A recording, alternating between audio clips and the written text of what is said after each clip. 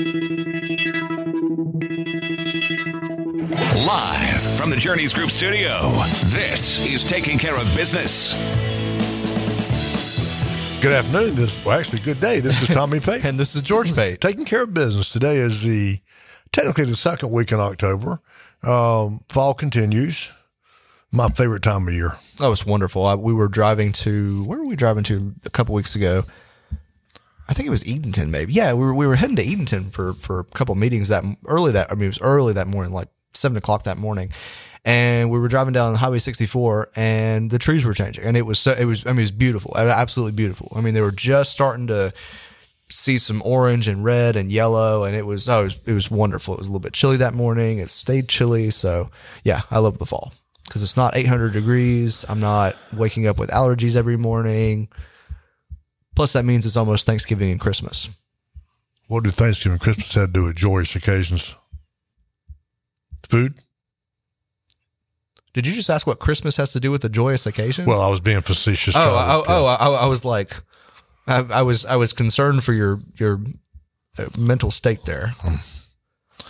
So, anything fresh? I shouldn't say fresh to know about politics because there's nothing ever fresh to know about politics. Nothing going on with that, I don't think. No, I'm in a pretty good mood today, and I want to. Let's not talk about politics. Well, I want to try and rant a little bit less because I'm sure everybody is sick of it. I don't think we rant. I think we I think sometimes we do, but pontificate eloquently. I think most. I don't even know what that means, but I think I don't know. I think most of the time we do a pretty good job of coming across with wanton sincerity, respectfully critical, because. And this is the only thing I'll say because nobody in any news media source anywhere is willing to criticize anybody on one side. But no, I don't. I mean, I'm trying to think if there's been any headlines or anything recently that we haven't already talked about. I do think it's interesting that they keep changing the definition of a recession to keep pushing the threat of a recession back. But no, I think I'm good. You got anything? No. Okay. What are we talking about today? Shall we introduce ourselves? Well, after we do that part, okay. What are we talking about today? Well, you're throwing off the order. We are continuing our discussion from last week on estate planning about trust this week. I very briefly touched on what a trust is last week, but we're going to go more in depth about the different kinds, what they're used for, that sort of thing today. So, but before that, sorry, we just we did the order backwards. It really threw me off. You got to be able to think on your feet, boy. When I turn the reins of power over to you one day. I'm not a professional like you are. That's true. Thank God. My name is Tommy Pate. I'm a certified financial planner with the Journeys Group. And I'm George Pate. I'm a financial advisor with the Journeys Group. We are an independent registered investment advisory firm in Ayden, right outside of Greenville, North Carolina. Our phone number is 252-746-6785. Again, that's 252-746-6785. You can find us on the web at www.thejourneysgroup.com. Again, www.thejourneysgroup.com. Our website has a variety of financial articles that rotate on it. It has links to YouTube and Instagram and Facebook. It has lists of the upcoming events. I think our next big hurrah is the Christmas party. Yep. In December. And it also has, links to the YouTube videos and yada, yada, yada. But most importantly, it has our schedule. Yep. How to get up with us if you'd like to have an appointment. But most importantly, it has the podcast, Taking Care of Business.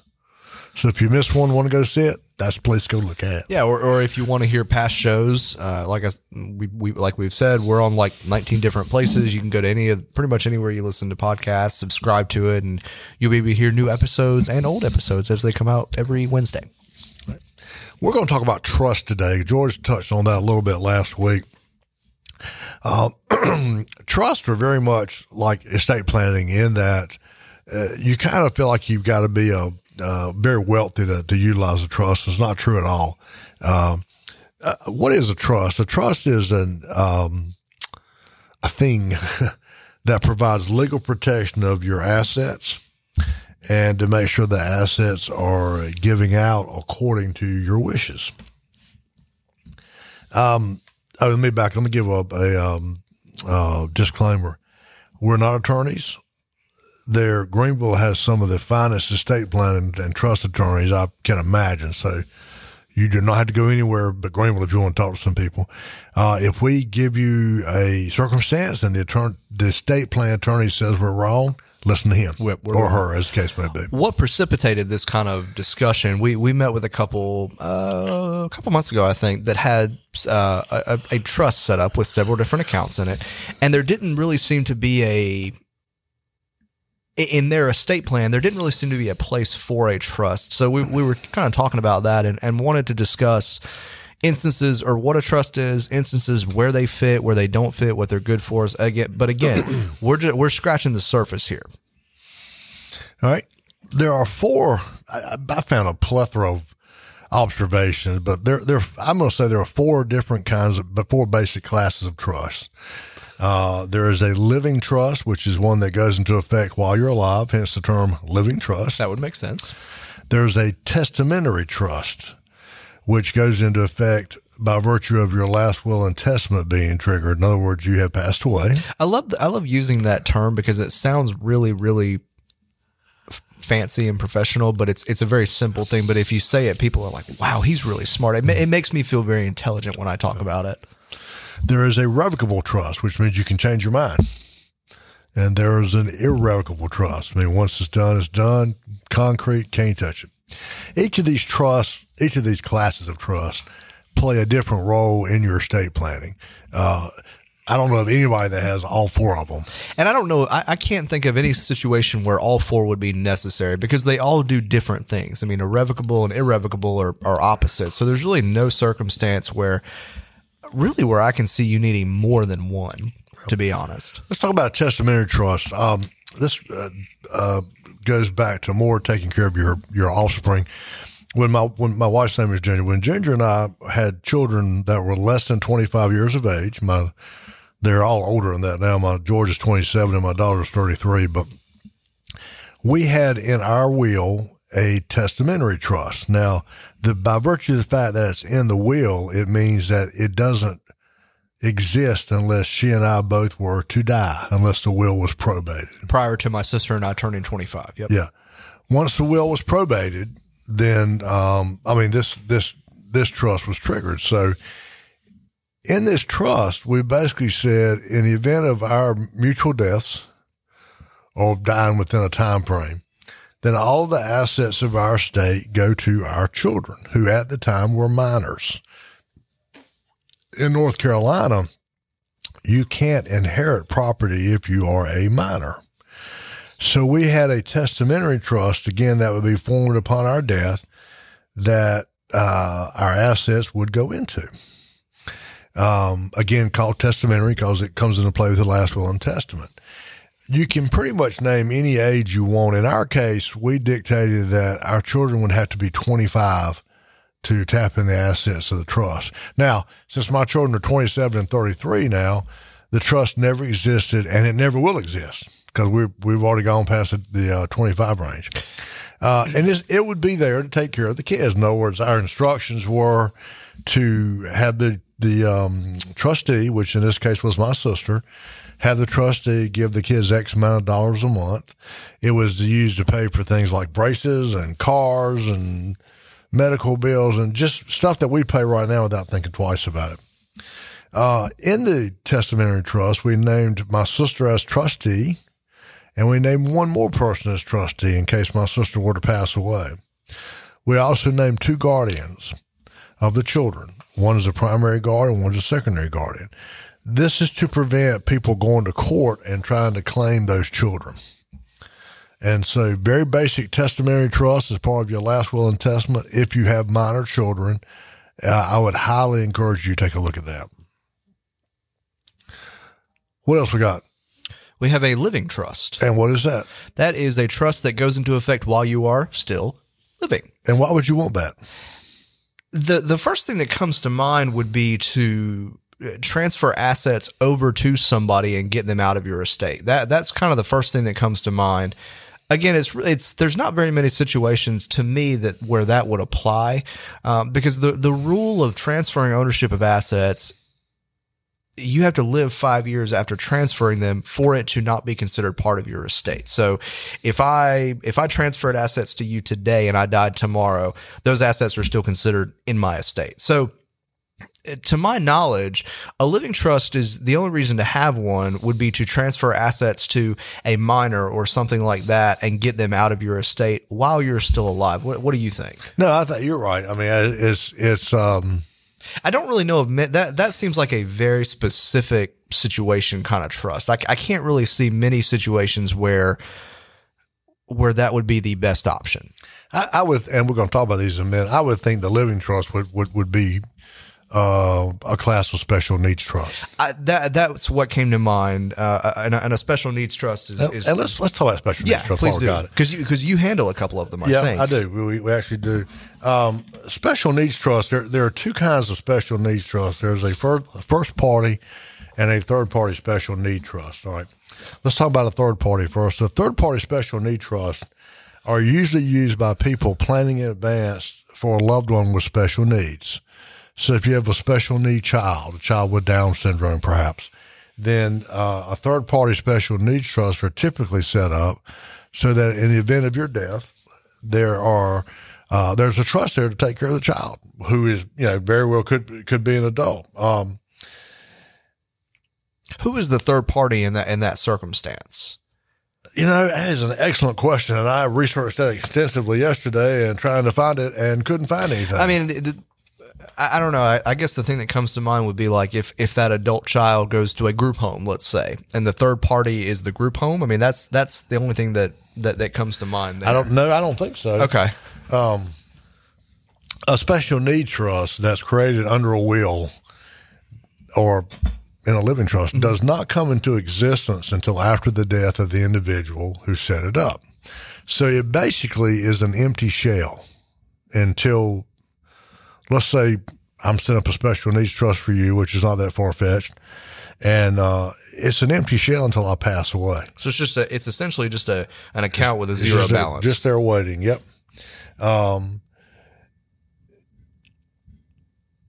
A third-party special needs trust is funded with assets belonging to a person other than the beneficiary. Yeah, definitely, because the beneficiary is a special need. The third party is the person funding the trust. It's the parent or grandparent then. Yeah, okay. I was just curious. Now, special need trust doesn't have to be irrevocable, which is nice. But you've got to make sure that, and this is where we've come into play. We've got a couple that we used to handle. The beneficiaries passed away, or they got older and passed away. But we had the trust designed so that one of the beneficiaries, one was an elderly lady, was in a group home and absolutely loved it. She liked where she lived. She lived there for 40-some years. And, of course, the group home is paid for by Medicare in the state of North Carolina. So the trust was set up to where it gave her funds, but not enough funds where she would lose her Medicare group home privileges. So you got to pay attention when you set up a special need trust. So, again, that screams to me lawyer. Yes. Go talk to a lawyer. Because, again, that is such a nuanced and a bit of a complicated situation that requires expertise. So because there's a lot of factors that come into play and that work together in that kind of situation. And you want to make sure that by doing one thing, you're not compromising the benefits from something else. The biggest difference between a third party and first party, we're talking about first party right now, is that what happens to the property when the beneficiary dies. Remember, in a trust, the beneficiary is the person receiving the trust, receiving the assets of the trust.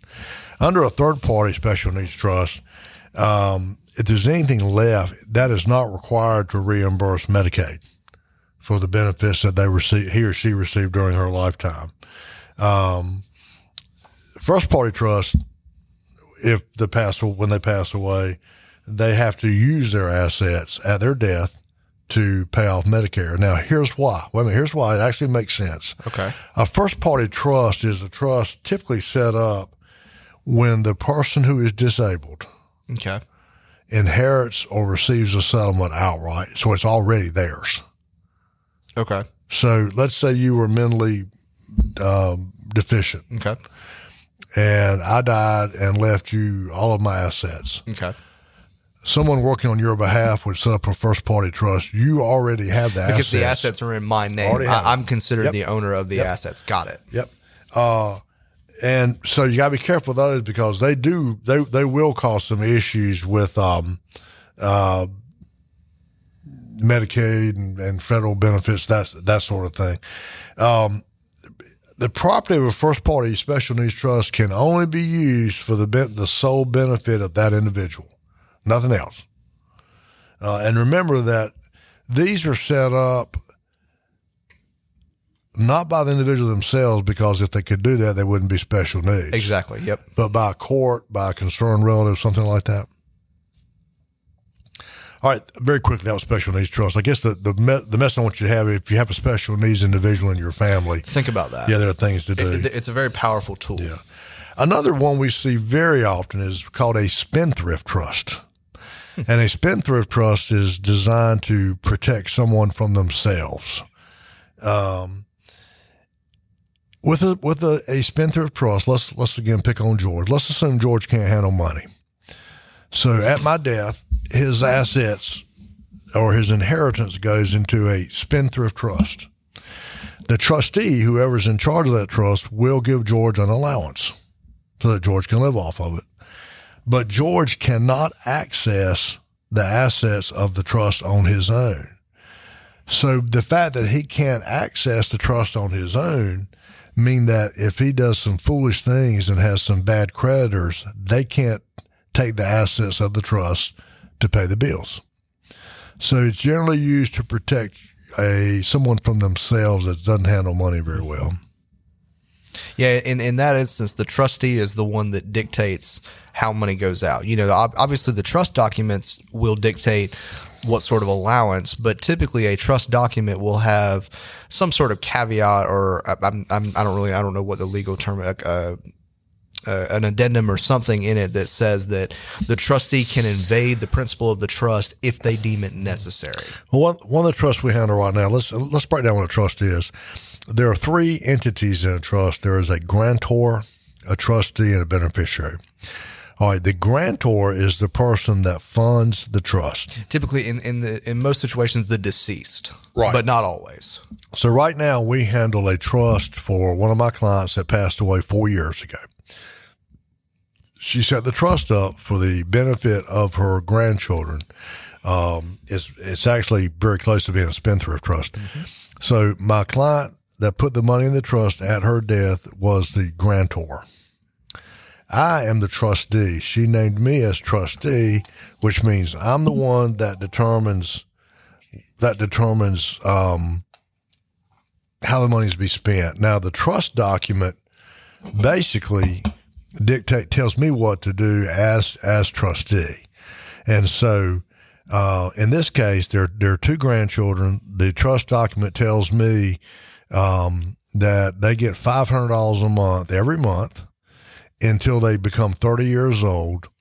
And when they turn 30, the trust dissolves and they get the full assets. Now, as trustee, I do have the right to invade that trust and give them more than $500 if I feel like it's appropriate. But now, again, it's at your discretion. At my discretion. And I think the most important thing to note here, she named you trustee because you had known her for, probably 20 years and knew her very well, good friends with her, knew her wishes. And that's one of the most important things. We talked about this last week. When you pick a trustee or a guardian or an executor or anybody, is somebody that knows you and knows your wishes. And so it's pretty open with what you can invade the principle at your discretion, but you know her well enough to know what her discretion would be. Mm-hmm. So I just wanted to kind of make that. We actually had, some requests where one of the beneficiaries wanted some money for a particular reason. And as trustee, I decided not to grant the request because I didn't feel like her grandmama would have wanted her to do that. It wasn't a necessary thing. No, it wasn't a necessary thing at all. So that's probably the most common use of trust is a situation like this. Because I think when my client passed away, the granddaughters were in their late teens, early 20s. Mm-hmm.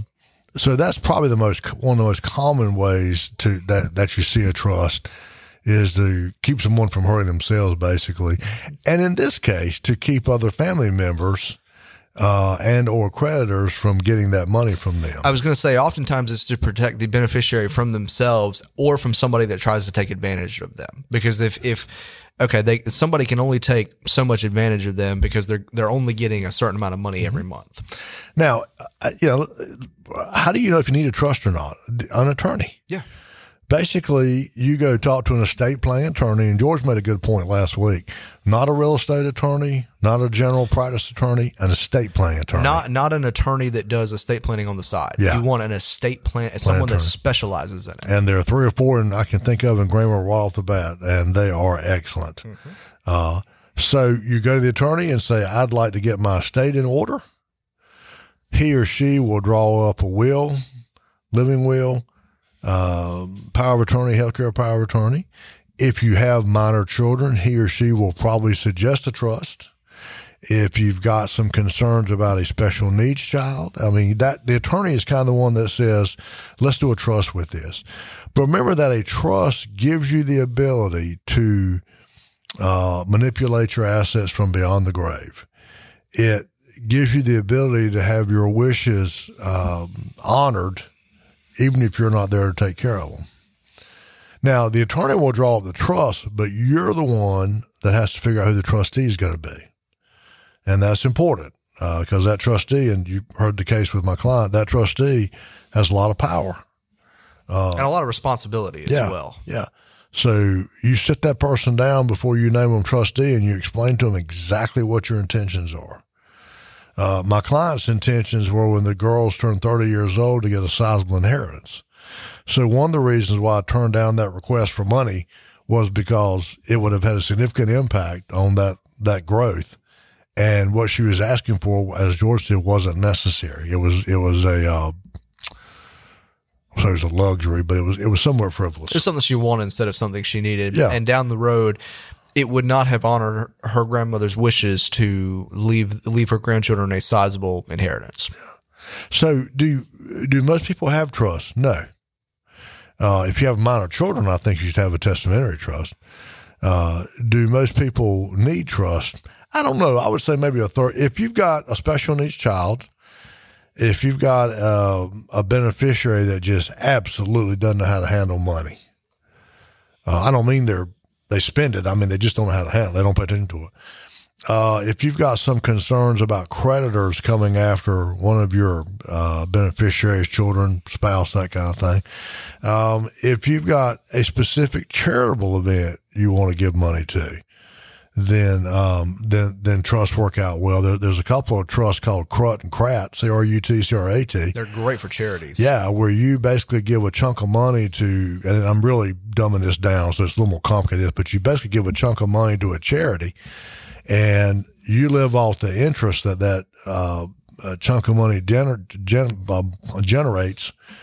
So you get a check every month from the charity from the interest, and at your death, the charity keeps the principal. Pretty good deal. Charity gets money, you get a tax write-off, you get some income. So it's not just to take care of family members. It's really designed, trust is designed to take care of your money. Mm-hmm. And to make it and to let it go to whoever you want to go with, whether that be a person or an entity, and in what fashion the money goes to them. Again, everything we've talked about in the last 2 weeks all comes down to control, and it keeps the control in your hands from beyond the grave, because obviously if you're dead, you can't tell what you want to happen. But through these documents, through your estate plan, through these trusts, that's you saying what you want to happen after you're gone. Yeah, now I'm 62. I'll be 63 in November, next month, matter of fact. Children 33, 27, wife's alive and well. We own, a couple of 3 businesses. We do not have any trust in our estate planning whatsoever. Because at this point, our children aren't minors. They're intelligent enough to know what to do. We've spoken with them ad nauseum. I'm not saying there won't be a trust one day if we have grandchildren, hint, hint, or if we have a charity we want to take care of. But right now, we don't have any trust. Because it's just not necessary. Yeah, it's just not necessary. In the future, if we had grandchildren, did I mention hint, then we'd probably put a trust together for the little scutters in, but not right now. Not right now. If you have questions about this, remember, we're not attorneys, but if you have questions about this, we can get into the very general details, and we can also refer you to an estate planning attorney. But our phone number is 252-746-6785. Again, that's 252-746-6785. It would be our privilege to talk with you about what your circumstances are, and if we think there's a trust needs to send you to the attorney. We have done that before, and the attorney came back and said that he didn't think a trust was needed. Fine. Just trying to keep all of our bases covered. Yep. But just remember, if you're in a situation where at your death you're not sure what's going to happen, a trust may not be a bad idea, because the trust says, no, this is what's going to happen at your death. Or at least talking to an attorney about a trust, because it certainly doesn't hurt to bring it up and say, do you think I need this? And they may say, yep or no. Yep. Anyway, wrapping it up.